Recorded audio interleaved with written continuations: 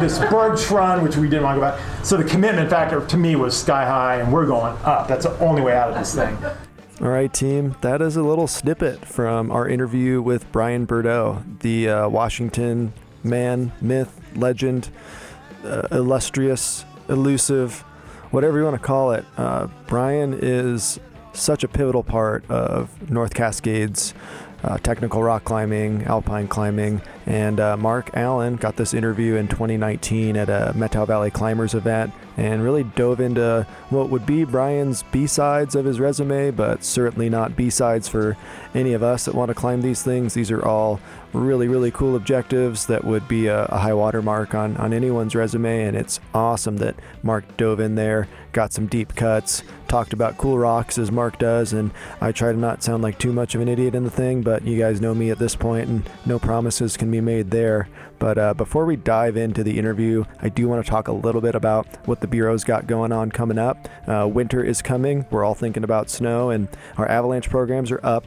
The backcountry ski pass is for sale, and please go check them out on the website, mountainbureau.com, all the social medias, and thanks to everyone that have come out for Rocktober clinics. They went really, really well, really cool programming, and if you want more information to squeak in some rock climbing before the season is over, head over to mountainbureau.com. All right, just so you know how this thing's going to work, we're going to talk a little bit about context, give some background information to the peaks. We're going to start with Bear Mountain, then we're going to move into Mount Triumph, and then last on this episode, we're doing Davis Peak. We do have a whole nother episode coming up. We're going to talk Slessy, Liberty Bell, and Bering, which is going to be rad. I'm super psyched on that, but I'll shut up. I'll talk to you guys in the middle like I usually do, and yeah, enjoy.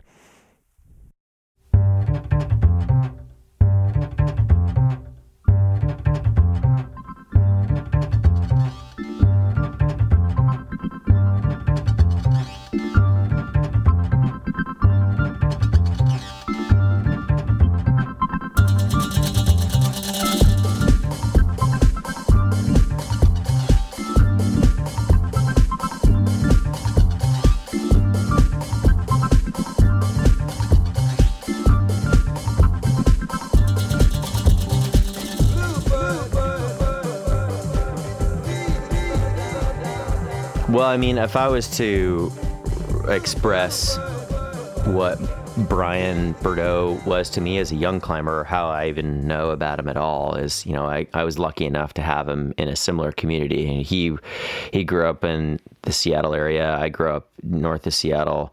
I didn't really know of him at all until I moved to the Methow Valley and started climbing it in Washington Pass, and had learned of, you know, his activity here through the, you know, guidebooks and climbing at Fun Rock. And you know, I also needed a higher resolution of information than the Becky, the Red Fred, was giving me, the Cascade Alpine Guide for the Washington Pass area. And he had one of the only modern guidebooks called North Cascades Rock that he had written. And it was, you know, true to form, it was already out of print. I don't know how many he published, but it was self-published. I believe it was his first guidebook because it has like Mazama in it, these hand-drawn topos from of Fun Rock and whatnot. And, you know, you put a lot of his and Peter Dorsch's activity in there, you know, the Cedar Creek Wall and his routes on the Wine Spires and, you know, Rapple Grapple and all these kind of more modern routes that aren't in the Becky guidebook. And, so yeah, that was kind of like my Bible, you know, was trying to repeat all these Bryan Burdo, climbs. And then the ones he explains in his topos. It was super motivating for me to see the Washington Pass area sort of explained in this modern free climbing way, where in the past, you know, it was only just kind of the historic archive of ascents, and you have everything from, you know, the Sierra Club slogging up in boots to, you know, Bryan Burdo's a passenger, you know, is in the book. So this was like filtered it down to things that I was interested in. And so that's kind of how I came to know Bryan. And then I started seeing him around, and, you know, he was just this a mentor of what one could achieve in the area, super inspiring. And I didn't fully understand who exactly he was to the free climbing world at that point. He had kind of his heyday he hadn't met his swan song or anything like that, but his crescendo of his free climbing career in Washington kind of had happened. And I didn't fully understand the extent of it until much later in my life. So now diving into it, I fully understand, how significant he was as a player in the free climbing world in Washington, not only and nationally, I would say, in terms of what was happening in the country. He wasn't exactly on the tip of the spear, but he was part of the tip of the spear for sure in that time in the 80s. Yeah, and I mean, and relative to would it be a bold statement to say first person that we at least know of, notably in the Northwest, that was really pushing free climbing with more of a rock climbing mentality than just a true get to the summit mentality, alpine climbing? Well, I think, Alan Kearney and Mark Houston were probably trying to do that. But, they weren't, they were, I wouldn't say, they had kind of a different culture at that point. But, they were trying to do so. I think Alan Kearney was probably one of the first, and so does Peter Dorish. Peter Dorish was probably the first in terms of pushing the free climbing. And he was sort of a couple years ahead of Burdo and definitely a mentor to Burdo, as he describes in the podcast. Yeah, immediately after I said that, I kind of really realized I put my foot in my mouth really large by not intentionally trying to slam on Kearney or Houston. No. Or Dorish. But yeah, I mean, now that you say that, I'm like, oh yeah, yep. My bad. Yeah, no, but I think what you're recognizing is, and Burdo talks about this in the interview, is, he was really the first result of a Pacific Northwestern having access to training facilities. And so he was the direct result of the UW Rock. He was and then later the Vertical Club, which was on Elliott Avenue, and and contemporaries in that building, you had Greg Childs, Jim Donini, and Lynn Hill would come in from time to time. That's where Scott Fisher was training. That's where I would train when I was in high school. I would drive from Everett, 45 minutes in all sorts of conditions to go climb in the only rock climbing gym in the Pacific Northwest. So with the who's who of climbing at the time there. Well, yeah, and honestly, I didn't know who they were, and they were just the old dudes at that time. I didn't know. But yeah, I mean, I think that what we can really say that Burdo was the beginning of the new era of free climbing, and especially with having access to training facilities and modern spring-loaded camming devices and rock shoes. Yep. And also to tip the hat back, as I'm still thoroughly embarrassed about dogging on Alan Kearney, tipping back to them is doing the first ascent is always a longer, harder process, and doing the first free ascent is totally notable, but you do have a map, you do have a lot of the work done in terms of where the route goes, and now you can focus on the movement. So there is a lot of work put in that's definitely respected from the free climbing community of the first ascent party. Yeah, I mean, that's where really the vision comes from, is from the first ascent party, and a lot of the I'd say almost all of the problems have been removed from, other than, the physical movement, which a lot of people probably think, oh, well, that is the problem, but not really. I mean, you gotta, know that there's anchors, and know that it takes gear, and know how to get there, and know that it goes. And there's a long list of things that are in front of you as a barrier other than, hard climbing. Yeah, I mean, it's maybe like building a house. If I were to stretch it, it's like, okay, someone found the lot, they did the dirt work, you got the foundation, they got septic, it's stubbed in. Now it's like a lot easier to come frame it because it's like, okay, it's there. Or even if it's already framed, it's easier to come do the finish work once the groundwork has been laid. Yeah, I mean, I don't need to go into a pissing match of first free ascents versus first ascents, but it does feel like, even the second ascent of something, so much has been plowed for you that it's so much easier to come back and speed it up or do it with less gear or a day faster or whatever because you have the information. Yeah, for sure. So relative to Bear, when did Kearney do that? Let's see. So that was... Yeah, so I mean, the first ascent of the north face of Bear was 1967 by Fred Becky and Mark Fielding.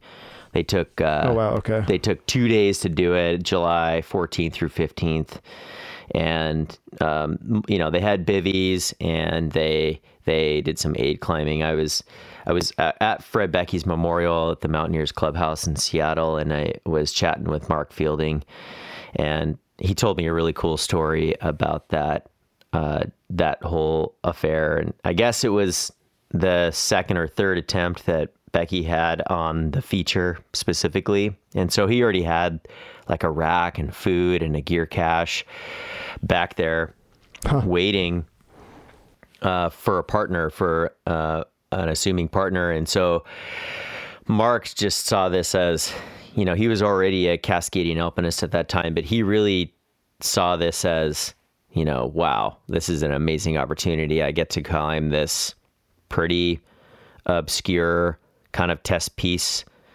peak in the North Cascades. Not many things have been done, kind of like it at the time. And so it was, it was pretty hard for the era. And so he was like, I got to do it. But the problem is that he was in the military and had to go back on duty. And so Mark goes AWOL from the military to go attempt this peak, and they did, and they got up it, and I believe he ended up, I think hand drilling a bolt or putting in I can't remember if he hand drilled a bolt or put in a piton. I think it's a bolt to protect this off with. And he was kind of laughing. He's like, yeah. And then I think it was either Lowell Skoog later or, one of the second ascent or second attempt parties that came back and like they just like stepped a body length to the right and they, found a crack that could take them up without the bolt. So that's how most people get up it now. Lateral move. Yeah, definitely. Yep. Yeah. So then Alan Kearney, wouldn't come back until, or he wouldn't come and do the route, later. I think he was on the Northwest. He put up first ascent up on the Northwest Buttress, in the 80s, with, his wife, Sherry, Ed Newville, and Jeff Thomas. 1977, sorry. So a few years. So he kind of had some experience with the peak and then, wanted to straighten out Becky's climb with Mark Fielding. And so he came back with Bobby Knight in September 11th, I believe 1980. And they put the direct north face up, which added several new pitches up to 510, and there was some aid climbing in it as well. Okay. So which kind of left this, landscape of, potential free climbing, first free ascents to happen. Alan actually did a lot of that where in the Cascades where, predominantly there was, it was free, and then it would get to these like, really hard 5'10" or 5'11", and they had overnight packs or whatever they were dealing with as challenges, and kind of would leave like a pitch or half a pitch that was aided. And okay. and so it just kind of was fodder for someone like Burdo, who's just a little bit younger, better gear, tiny bit had trained, and he in 1985 came back with Jan Morand and got the first free ascent in a single push. So they not only straightened out I wouldn't say straightened out, they repeated the Alan Kearney, Bobby Knight line, but they did it in a day and a half faster. Oh, wow. Okay. Yeah, a lot to unpack in there. So that all makes good sense. I mean, it's just a lot going on when you're climbing the new route, overnight bags, but you're still climbing. I mean, Kearney and those guys were still going for free ascents in the day. So that's all lining up a lot more. Thanks for clarifying that. Yeah, and the thing that Burdo really specifies in the interview that I had with him was just how, in what high regard Alan Kearney and Fred Beckey held the rock quality on Mount Bear. Bobby Knight was also Alan Kearney's partner in Patagonia. Okay. And so those guys were going back and forth between Patagonia and the Cascades, and Burdo remembers Alan sort of whispering, yeah, there are two places in the world with really exceptional rock, and that's the Patagonia and Mount Bear. They're like, everything else like didn't exist, Yosemite or the Sierras or whatever. Well, yeah. That's funny though. And like having climbed in the Cascades and Patagonia a bit, not on Bear, but I would say too, it's like, it's really, really good rock, but it's still alpine climbing. It's like, yeah, your run-of-the-mill rock climber would be like pretty wide-eyed in either place. But yeah, I think probably like the upper sections of those buttresses are pretty incredible for the mountains. Right. Yeah. I mean, it's just like any of the modern classics in the Cascades of alpine rock climbing. They all have this scrappy top and scrappy approach, and in between this nice compact section of immaculate rock. So we all remember the middle part, though. Totally. Yeah. What is the negative experience amnesia? Like it's like you completely forget about the Choss Gully that you came up for, an hour and a half and almost died twice. But like getting to that, the 5 pitches of perfect 5'9" to 5'10" rock climbing with thuggy hand jugs in the mountains. It's like, oh my God, why do I do it? Why don't I do this every day? That's why I bushwhacked for days to get here. Yeah.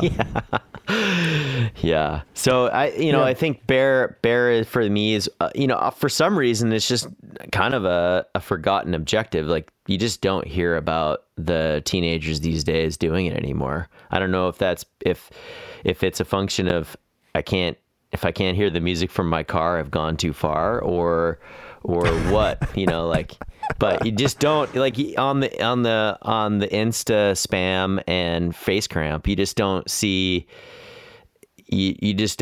people like, oh, just shredded the North Buttress of Bear, just paddled my way up it in my 16-hour ascent, car to car or whatever.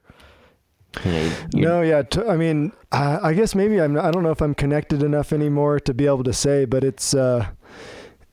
I feel the same way. I'm like the deeper parts of the Cascades, I don't feel like are getting hit as hard. I mean, we had that really cool generation of folks with Blake and Saul and everybody like really getting in there and mixing it up. And then it seems like it's slowed down, but maybe also we're just like, whatever. We're like, what am I? I'm an elder millennial and you're a Gen Xer. So we're just maybe like not communicating on the like Snapchat or whatever people are using these days. I know. My social media echo chamber is just old 43-year-old climbers, I guess, and mountain guides. So, but I mean, I don't know, like looking at pictures of it, is it the Diamond Head Wall or whatever? That thing looks sick. Yeah, the diamond again, and a Peter Dorish route. That was a nail up. Like the dude spent days and days on that thing, and that's kind of one of the only kind of big wall missions in the Cascades.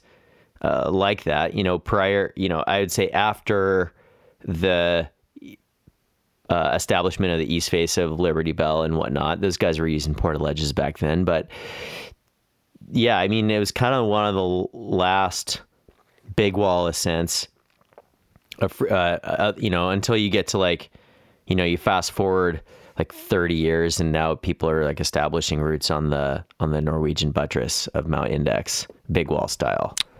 Totally. Yeah. So so Sam and Laney are like kind of like getting into that scene a lot. And like, I think we're going to have like a renaissance with that, especially with like our renaissance and Index these last few years. And I don't know. I mean, maybe just us talking about it, like makes me want to go out there. It looks really awesome. Yeah. I mean, go read the report. It was a really cool ascent, scrappy to say the least. I think they were, not any, digs at them, just the quality and the vegetated nature of the route. And, it looks really cool from the highway. And I think you get up there and you got to earn it. First winter ascent? ? Oh, there you go. All right, we digress. Well, let's throw it back to the interview and jump in with Bryan here.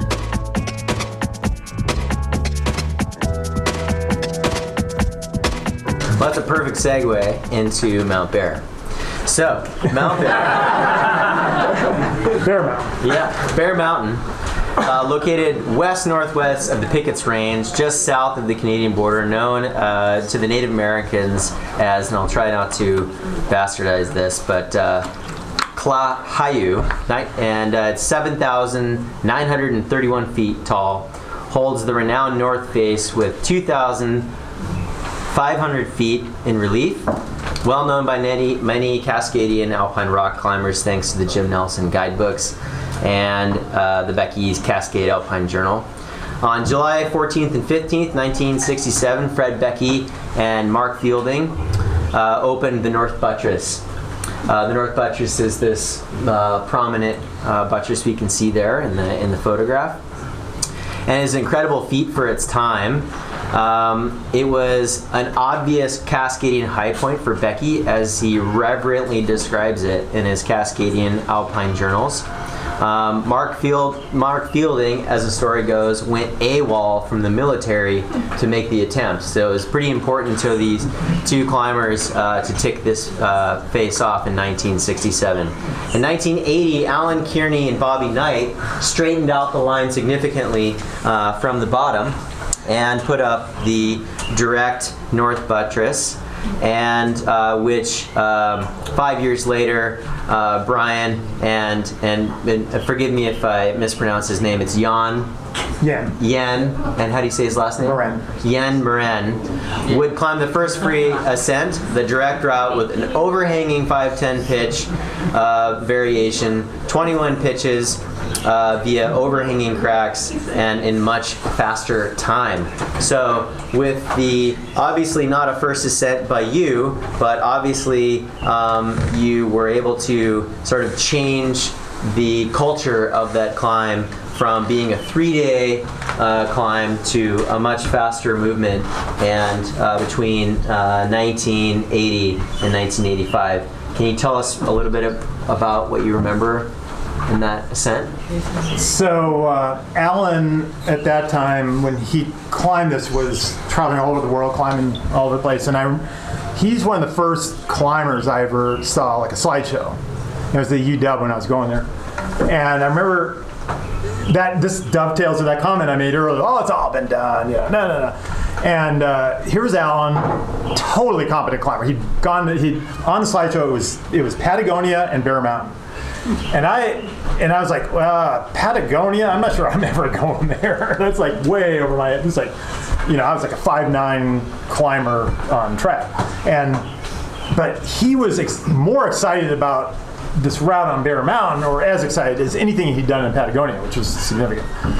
And for the first thing, that was probably the first little light that went off for me that was like, yeah, there might be more stuff in the Cascades hiding out. Yeah, Becky, he when he describes this peak, usually Becky's like, you get to the base, you cross the creek, you go up the slope, you take a left. And it's like, it's really not the obvious bush. Go to the obvious gully. Yeah, go up But Becky's like, this is one of the best climbs I've ever done in my life. The rock is superb. The position is excellent. And so to hear Becky talk like that in the Cascade Alpine Journal, he rarely uses adjectives like right. that. So anyway, Alan was like obviously impressed with this thing, and this is like I said, it's all way over my head at that time.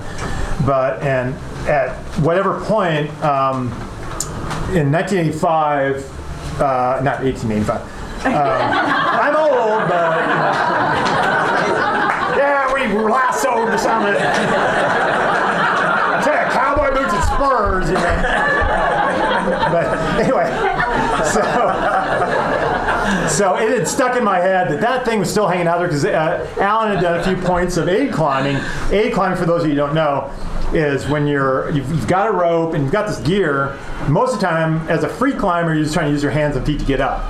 But sometimes if it gets too hard, you got to stick something in the rock and stand on it or whatever to get past. So, and they had done that a couple times on their ascent, and then so that kind of left it hanging out there as a potential someone else to come and do it as a free climb. They had it. They took 3 days. They had multiple bivvies en route. So I mean, they were definitely questing. You know, Becky had gone up the glacier and up the snow couloir, traversed into the midpoint of the buttress. So those guys straightened out. I think they added like 11 pitches of rock climbing. Oh yeah, it was a much different climb. Yeah. And so Yan and I had already. 85 was my big year. It was the year I just did a whole litany of just grade 4, grade 5, 511, 5 whatever, a ton of routes.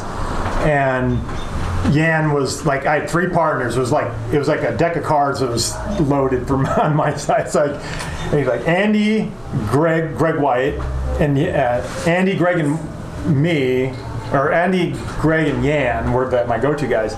And I would just get.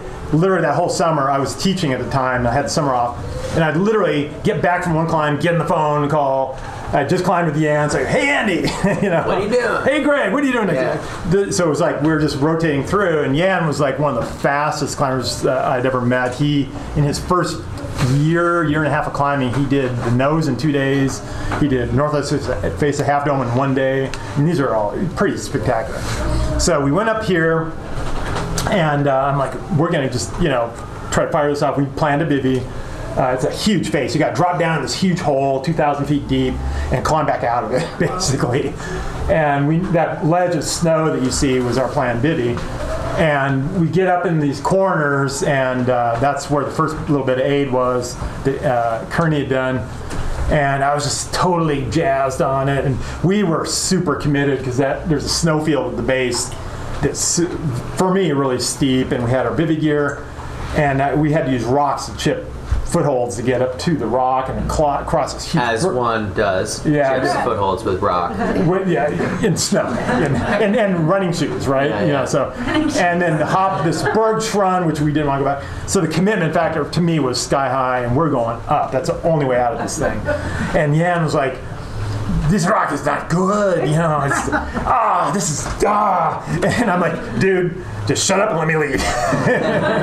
And so we didn't talk to each other like the rest of that day. And we get to the bivvy, the silent bivvy of doom. It was a very cold night, so there was a little spooning. And when you're spooning with an angry Frenchman, you don't get a lot of sleep.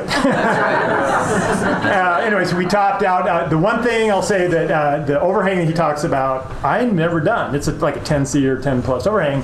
I get up, I look at this thing, I'm like, lateral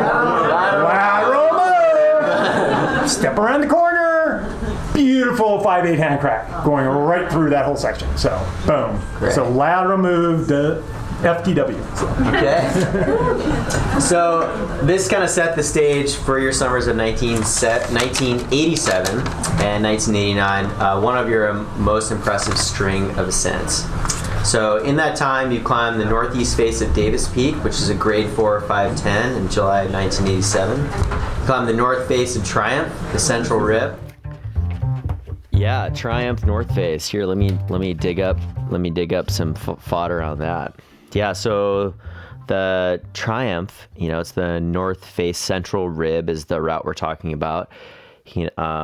First, I don't know how many people knew about this prior to Peter Dorsch's ascent, but he went back there with Bob Crawford in 1981, and then again in 1985.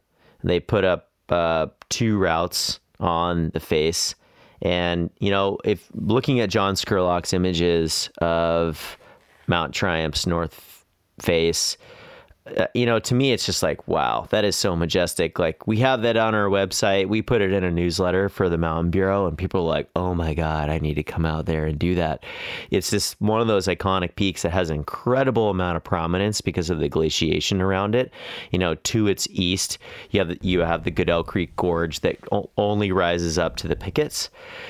Right. And then to the west, you basically just have the Skagit Valley. And so it's just this pyramid that sticks up by itself. It's not even really that tall, but its prominence is wild. I mean, there's a similar phenomenon with Shucksen too. It just like juts out, stands alone, and it is one of the most photographed mountains in the world because of it. And then Triumph is just a little deeper. You can't really see it from any road, I don't think. No, you can't. And even when hiking in, it's difficult to see. When we were hiking in this summer to go do it, and we saw some hikers on the trail, they're like, what are you guys doing? We're like, we're going to go do that peak behind that ridge that you can't see. So yeah, it's, they're like, oh, that sounds cool. Have fun. That sounds lame. But it's like, if you could see it, if you could only see the Triumph, it's amazing. It's a big backpack. You probably just do something else, Yeah. Carry all that stuff. Yeah. So, Peter definitely opened it up. And I try to think of like, you asked, you were like, I like to like reminisce and think about the things that were happening back at that time. And like, what are these climbers, what's on the radio, and like what's happening in life, what's the context. And so I was like, kind of did this little bit of dreaming myself and started digging up like what's going on in 1981. And I was like, oh, well, we're in a Cold War with Russia. There's that. Oh, whoa. So that's on your mind. Reagan's president. The North Cascades National Park is actually a national park, but none of it's wilderness, and won't be designated until 1988, until Reagan actually signed it into law. Oh, so, interesting. I didn't know that was a Reagan thing. Crazy. Yeah. So, right, which is so counterintuitive to today's politics of, the Republican Party being, very interested in opening things up for industry and not cording things off for wilderness, and trying to dismantle the EPA and all that kind of thing, which was also created by the Republican Party, fascinatingly enough. So Nixon. That's funny. So yeah, it's awesome to see, to kind of be retethered back to that time. On the radio, you've got AC/DC's Back in Black, which just been released. Woohoo! Led Zeppelin sadly dismantled because their drummer died, like every big hair band in the 70s. And okay, but that's why they were sending, is because they were so bummed that Led Zeppelin broke up. They just took that rage to the North Face. Or they got the Back in Black album, which only came out, was hot off the press. I don't know, but it was pretty game changing. I kind of feel like just what the little that I know about Peter Dorsch, I feel like he's more like a Beach Boys, Grateful Dead, Jefferson Starship kind of guy. Like that's just where I'm going with that. But I think people surprise you. I love the death metal. That's always very surprising to people. The yelling at just. Well, that'd be good because Black Sabbath was still touring then, so that's. There Fantastic. You go. So there's some context of like, stamping. Rigid stem cams had basically just come out. I don't know that Peter necessarily relied on those all too much because he was, he still pounded in a bunch of pins at the time. And I think he was predominantly using that and stoppers as protection, and his own climbing ability. Like the dude was super bold. And as you can see, by the hundreds of contributions of first ascents that he's had in the North Cascades, which we'll talk about more when we get to Davis Peak. Oh yeah, it's insane. Dorsch's resume is ridiculous. Yeah, so Burdo and Jan Moran again, teamed up. This is a couple years after 2 years after they climbed Bear together. Came and wanted the I believe this was a second ascent. It was the second ascent and more direct ascent of the north face central rib of Triumph.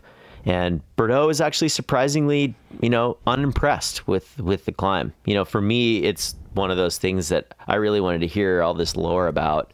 And he was like, meh, yeah, kind of mungy, really vegetated. Rock quality wasn't that good.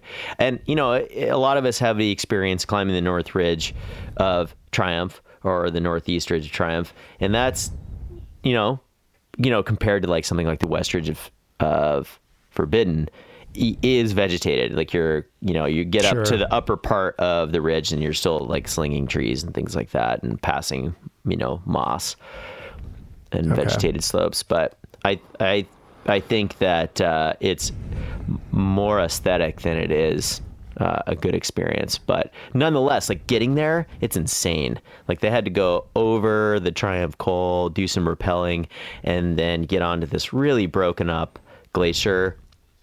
I don't really know the conditions in which it is, but this summer, just looking over at it, I was just like, ugh. Like, how do you get on the buttress? Yes. Yeah, it was weird. Huh. Wild. Well, it sounds like a rad route. I mean, at least rad adventure. I guess maybe the route itself, take it or leave it. But it's just cool that you got Bryan to like dig up some of these like B cuts or like B sides, I should say, of his resume. Anyway, enough of us to jib-jabbing. Let's jump back into the interview. Mark's going to start talking about Triumph and get right to Bryan. I want to start with Triumph. Mount Triumph is an isolated horn near New Halem. It's an iconic pyramidal-shaped peak that holds a stunning north face with a prominent central rib, aptly named once you first see it. Peter Dorish and Rob Crawford opened this face in 1981. In July of 1987, partnered again with Jan, Burdo added 4 pitches to the central rib, climbing the rib more directly in a total of 8 pitches up to 510. Was this the second ascent of the feature? Yeah. Okay. And what can you tell us about that experience? So Triumph, this is where I can introduce this little... Mark doesn't know it. Great. Mark's on the hot seat here. So anyone that knows me knows I love stats and I love ratings systems. Okay, I love like codifying stuff. So as I've touched on before, a huge driving thing for me is curiosity. And curiosity is like something we have innate or whatever inside us, but when curiosity comes into the real world, there's a word for that, and it's a very awkward word called serendipity. And it's where where things happen not for a reason and for a reason. It's kind of like the things that really make you kind of like, they're pleasant surprises, but they're also a little more than that. You've willed them somehow. Somehow there's something going on. Okay. So anyway, this is the thread I chose to link all these climbs because they do kind of fall on a continuum there for me. So here is the new SI score, Serendipity Index. And I'm going to let Mark is going to take a shot to guess where on the scale this particular climbs. Okay, so the Serendipity score is this. 1, meh.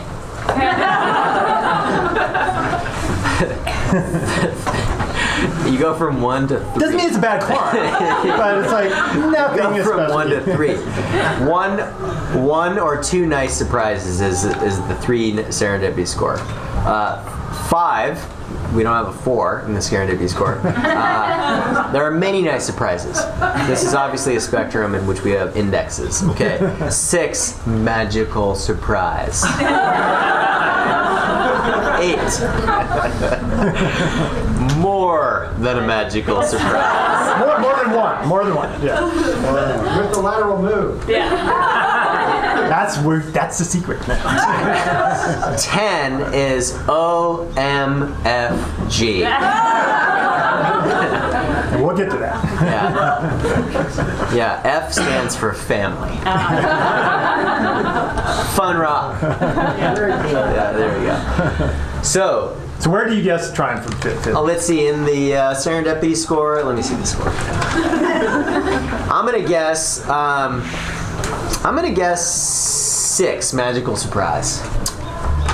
Good guess, but not even close. Really? What is it in the mid? I'm gonna be generous with a 2. Oh, what? Well, it's like, okay, you go to a climb, you got a competent partner, you find the right route, you do it the right way, but there's just nothing special. Like there's no like moment or feature or whatever. Look at that thing. Are you kidding me? This picture is the magical surprise. So definitely, and it's almost like a reverse serendipity. It's like you go there expecting, okay, there's gonna be some crazy thing. Let's go into the going there. Can we go into the going there part? So getting to this peak, you go up the Thornton Lakes Trail.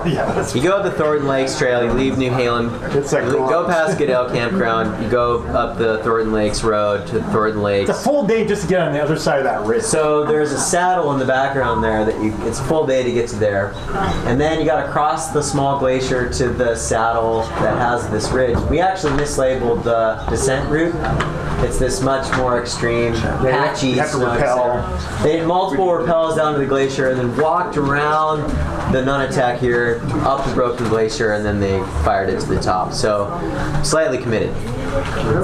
Yeah. So that surprises me. It's a climb that just went smoothly. Okay. And your guide, maybe in guiding, this happens to like, you do a climb with a client, and it's like they were perfect for the route. You did a great job. The weather was perfect. Nothing went wrong. Yeah. But you come away going, wow, okay, that was okay. That's cool.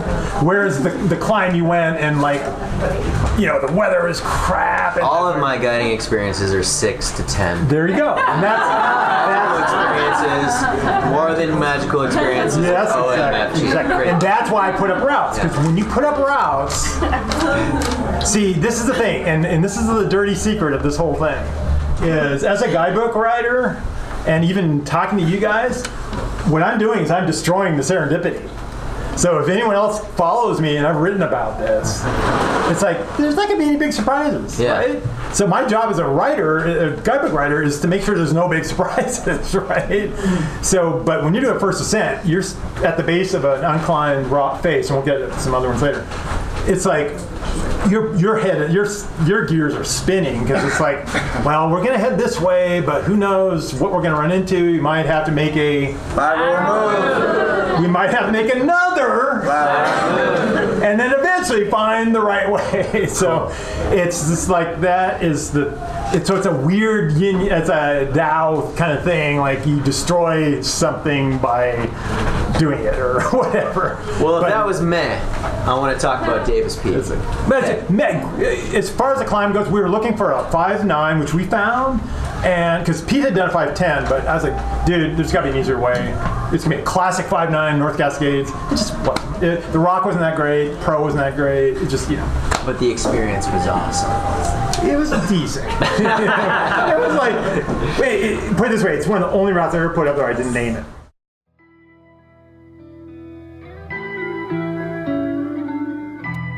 Hey team, we're going to talk a little bit about what the Bureau has going on this winter. Notably, we've got our backcountry ski pass up for sale right now.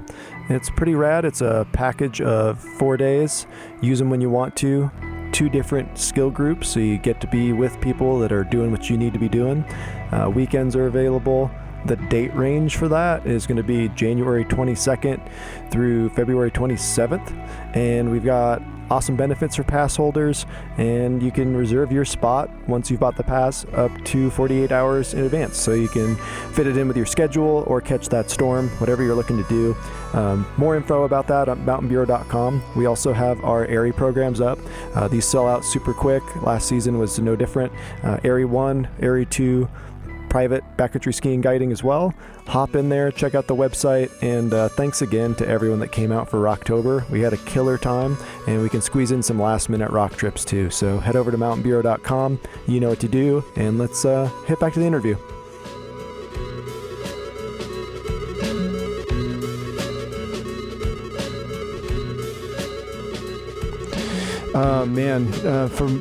I want to kick it off by asking a bunch of questions. Embarrassingly, being from the Northwest and guiding up there a lot throughout my career, I've never heard of it. Yeah. So you've told me about it. I've heard whispers of it before this interview as like something with significant prominence and a lot of potential, and I'm like, and how have I never heard of it? Because I've done like my similar, like you get the Becky guides, you do the Google Earth thing, and I had a lot of time vested in trying to find cool mountains to climb in the Northwest, and embarrassingly absolutely missed it. So maybe you can tell me why I did that. Yeah. Let's see. So most people have seen this peak and they didn't know what it was called. It looks very much like, honestly, the wall of a gorge. I think that's probably why a lot of people pick it. But okay. Or why a lot of people miss it. But Davis Peak is kind of hidden in some respects, again, because it's really not that tall. You know, it's a 7,055 foot peak in the Cascades. So it's not even an 8,000 foot peak, even close. And what makes this peak so attractive to someone to climb is its east face is basically chopped off by a glacial gorge. And because it is so chopped, it actually drops 5,250 feet in one horizontal mile, wow. Which there's only one other peak that does that. So it's the second, I guess its relief. How do I describe this? It has the most relief of any peak in a lateral mile, second to a peak called Kinnerly Peak in the Livingston Range in Montana, just south of the Canadian border in the Glacier National Park. And wow. So yeah, it's for the prominence folks, it's basically like the north face of the Eiger, and it's totally missed by spectators because it's tucked in a gorge that you can't really see, and it's not the tallest peak, and it's just right. You access it from the town of Diablo, which a lot of people would say, well, where's that? When Highway 20 goes, when you hit, come out of the gorge out of New Halem and you hit Lake Diablo, there's a town there called Diablo. There's a creek that comes down out of the pickets called Statatel. And this Davis Peak used to be called Statatel Peak. It was named originally the Salish name. And it has this, basically 7,000 feet of relief in front of you from the trail, because the trail starts at 480 feet. So the gorge, the Skagit Gorge is so low that I think that's really what people don't fully understand in the North Cascades is the valleys are so low and the peaks aren't necessarily that high, but has similar relief as to the Alps. So you can't see it. If you go to the Ross Lake overlook, you can actually see the face tucked back in there. And then behind that, most people are distracted because you can see east and west McMillan Spire and the pickets. And so so people's eyes are drawn to the higher needle-shaped things, and they kind of miss this face of Davis. And the first ascent of Davis was in 1904 by USGS surveying crew. Let's see, I think their names were Ledgerwood and Rayburn. This is so classic, for the time, Ledgerwood and Rayburn, summited Davis Peak. Yeah, so they were, to them it was Statatel Peak, and they were coming out of Becky writes about a family, the Davis family, that actually had a outpost in the Skagit Valley because it was significant trading for the Native Americans and all the fur traders in the area. And so they were coming through as surveyors using this as a base camp in the Skagit Valley. And at that time, Ross Lake didn't exist and Diablo Lake didn't exist, and the Skagit River actually came from Canada. So it's just a river going all the way through the Ross Lake area. Hadn't been dammed yet by the Ross Lake Gorge and Diablo dams yet, which wouldn't happen for 30 more years.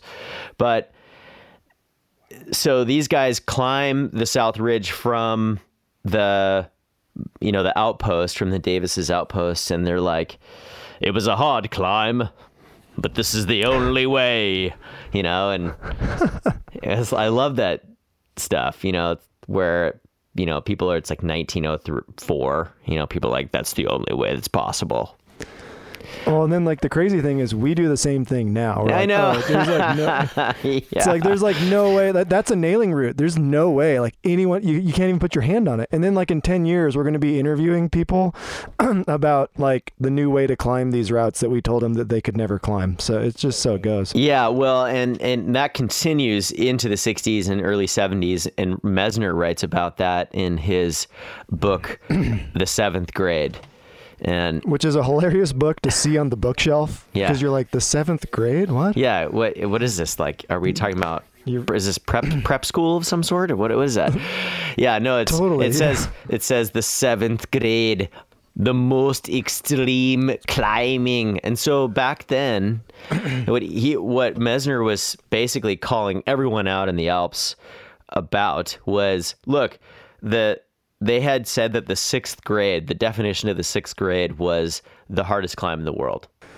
Hardest climbs in the world. And he's like, well, that doesn't make any sense because I'm soloing those now. So if I'm soloing them now, there has to be something harder. And everything, and it's like, that doesn't make any sense. So we're gonna keep redefining the entire grading scale, compressing it into the sixth grade every time things get harder and harder and harder.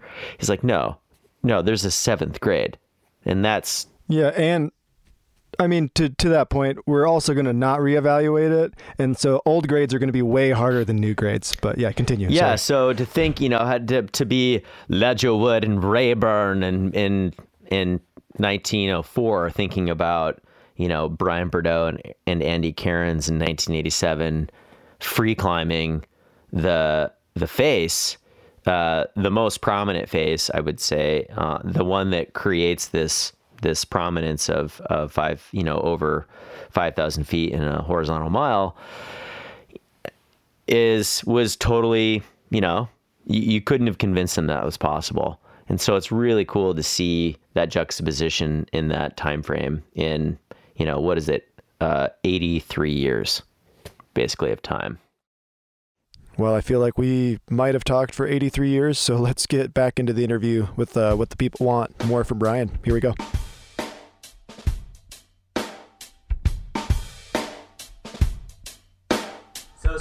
Davis Peak, 7,051 feet. This is actually hidden practically from view. You can barely see it from Highway 20.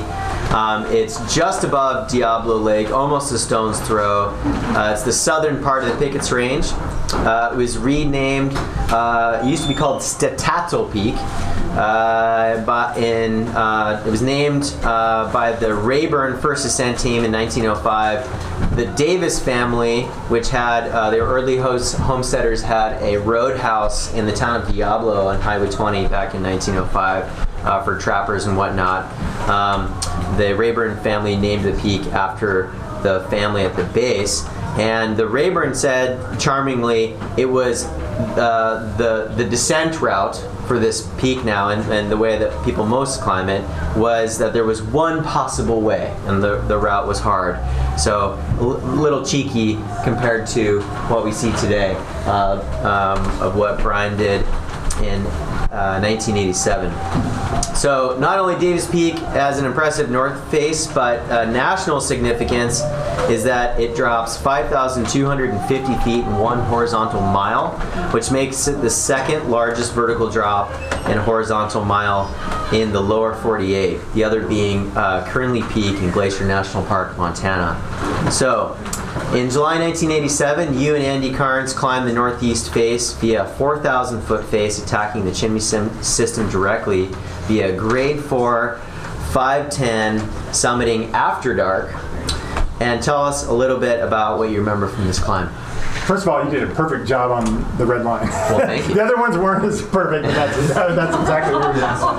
So now it's your turn. Okay, in the Serendipity Index, I'm gonna stick with Magical Surprise 6. Ooh, you're getting really better at this. Yeah. 7. 7. So that is more Magical Surprise. It's a magical surprise with a cherry on top. Okay, all right. And it's literally on top. So I'll just short this down. It's a vertical mile from the Statow River to the summit. So it's an enormous face. You're looking at the upper 2,000 feet right here. The 3,000 feet below are a potentially dangerous river crossing, and actually coming out of it was sketchy, I would say. You're climbing up through bushwhacking vertical cliffs with huge waterfalls going past you. You get into this, we bivvied below this pocket glacier here. Woke up in the morning, we crossed the glacier. We had to jump across a berg run from the ice to the rock, like down. So like coming back is another thing entirely, but we actually went all along the rim of this thing to look for a place where we could safely jump. And then once we got onto that face, there's 1,000 feet of third class, which is basically there's no pro, so you just climb. And there's moss and occasional loose rock or whatever. But we got to, we had no bivvy gear, by the way. We get to the base of the main face, which is the upper half. And my goal here, since I had the human fly, Andy, with me, was we're going to put a 511 around on this major peak. And so we started up to the right on this face, and it looked really good. And we were used to granite at that point, and this is a different kind of rock. It's Skagit gneiss. And if you ever climbed New Halem, it's that same rock. The thing about New Halem is it's fun to climb on, but you pretty much have to either bolt it or no pro. And that's what I found out at that point, where I'm going up on this face, and a couple times I'm reaching these dead ends with no protection, and I'm hanging there on moss and whatever. So finally I just bailed out, and we're back at the bottom of that face like 3 hours later. Wow. It's probably like 2 in the afternoon. And we're just like, oh, and we've been avoiding this obvious chimney, because every chimney in the Cascades is dripping, wet, mossy, and nasty. You don't want to ever go to a chimney. So we're like, dude, we really need to at least summit. So we went into the chimney, and that was Magical Surprise! Oh, and what did we do to get in the chimney? Lateral move. So, Magical Surprise, 4 pitches of vertical elevator shaft, perfect rock, just perfect blaze on these magical chalk stones that are every pitch. And we're flying through this thing, like 4 or 5 pitches, and just it's like 5.7, 5.8. It was like literally some of the best climbing I've ever done in the mountains, period. So then that takes you onto a ledge with a buttress, and that's where things just, bam, change gears dramatically. It's back to the very poor protection, the rock is, but this time it was only 5.10. So the main highlight there is I placed the worst piece of protection I've ever placed in any seriousness on a lead, which is a rigid stem number 2 friend. And do we have Cam here? Nope. Cam is like got 4 lobes. So these are the parts that move. And you stick them into a crack, and all 4 of those things have to be touching to protect you. Well, unless you're on the north face of Davis Peak, you find a little hole, and you take 2 of those cams and stick it in sideways, which is not the way you place those things. And then you take out a piece of webbing and tie it off to minimize the leverage that's inevitably going to happen if you were to fall on it. So I just remember watching that kind of as I'm trying to climb up and seeing if it's just going to fall out on its own. We call those birthday candles. Okay, yeah. It's going to blow out. Yeah. So that's called psychological protection. It just gives you something to look at. It's the Jesus piece. Yeah, the Jesus piece, yeah. So anyway, and then Andy had a similar type of lead on his part. So 2 5-10 pitches that we topped out literally at sunset. Fortunately, there was all we had was I had a t-shirt and a windbreaker and shorts. Wasn't a breath of wind, thank God. But we top out. We're over 1,000 feet above timberline or tree line, and we're going to spend the night. I mean, we had one headlamp, and the descent is coming all the way up that shoulder and then down climbing that face. We were not prepared for that. So we get to the summit, and there was a pile of firewood. What? Yes, a pile of firewood at 7,500 feet in the picket range of the Cascade. And what it was actually someone had built some kind of structure like 50 years ago. And it had crumbled and left a pile of firewood. And I'm like, Andy, do you have a lighter? He says, no, I have some matches. He had 2 matches left. The second one lit. And we spent the night literally spooning the fire. And it almost went out a few times. And on the descent, that's probably the only time I've literally hallucinated without any other kind of without any hacking. But I was literally looking across the valley, and I would see a rock. And here's the thing, is it would always go to a religious icon. It would be the face of Jesus, and then he would be on the cross, and then it would morph into something. It would be all this. Well, that was absolutely sick, and thank you so much to Bryan for doing that interview with Mark. We have the second part of this interview coming out in our next episode. We're going to talk Slessy, Navigator Wall, Liberty Bell, Bearing, Vanishing Point, and I'm going to get super nerded out with all that. I'm psyched. Thank you so much to DJ Mantis and the Black Swedes for the music. Check them out on all the places. Mountain Bureau, as always, for supporting me and doing this podcast. And head over to mountainbureau.com if you need any more information on upcoming courses and all that. So, geez, we're doing it, folks. 3rd episode, on to some more. If you have any feedback, questions, comments, some people you want to see on the show, hit us up over at the podcast page on mountainbureau.com, and we'll see you on the next one. Cheers.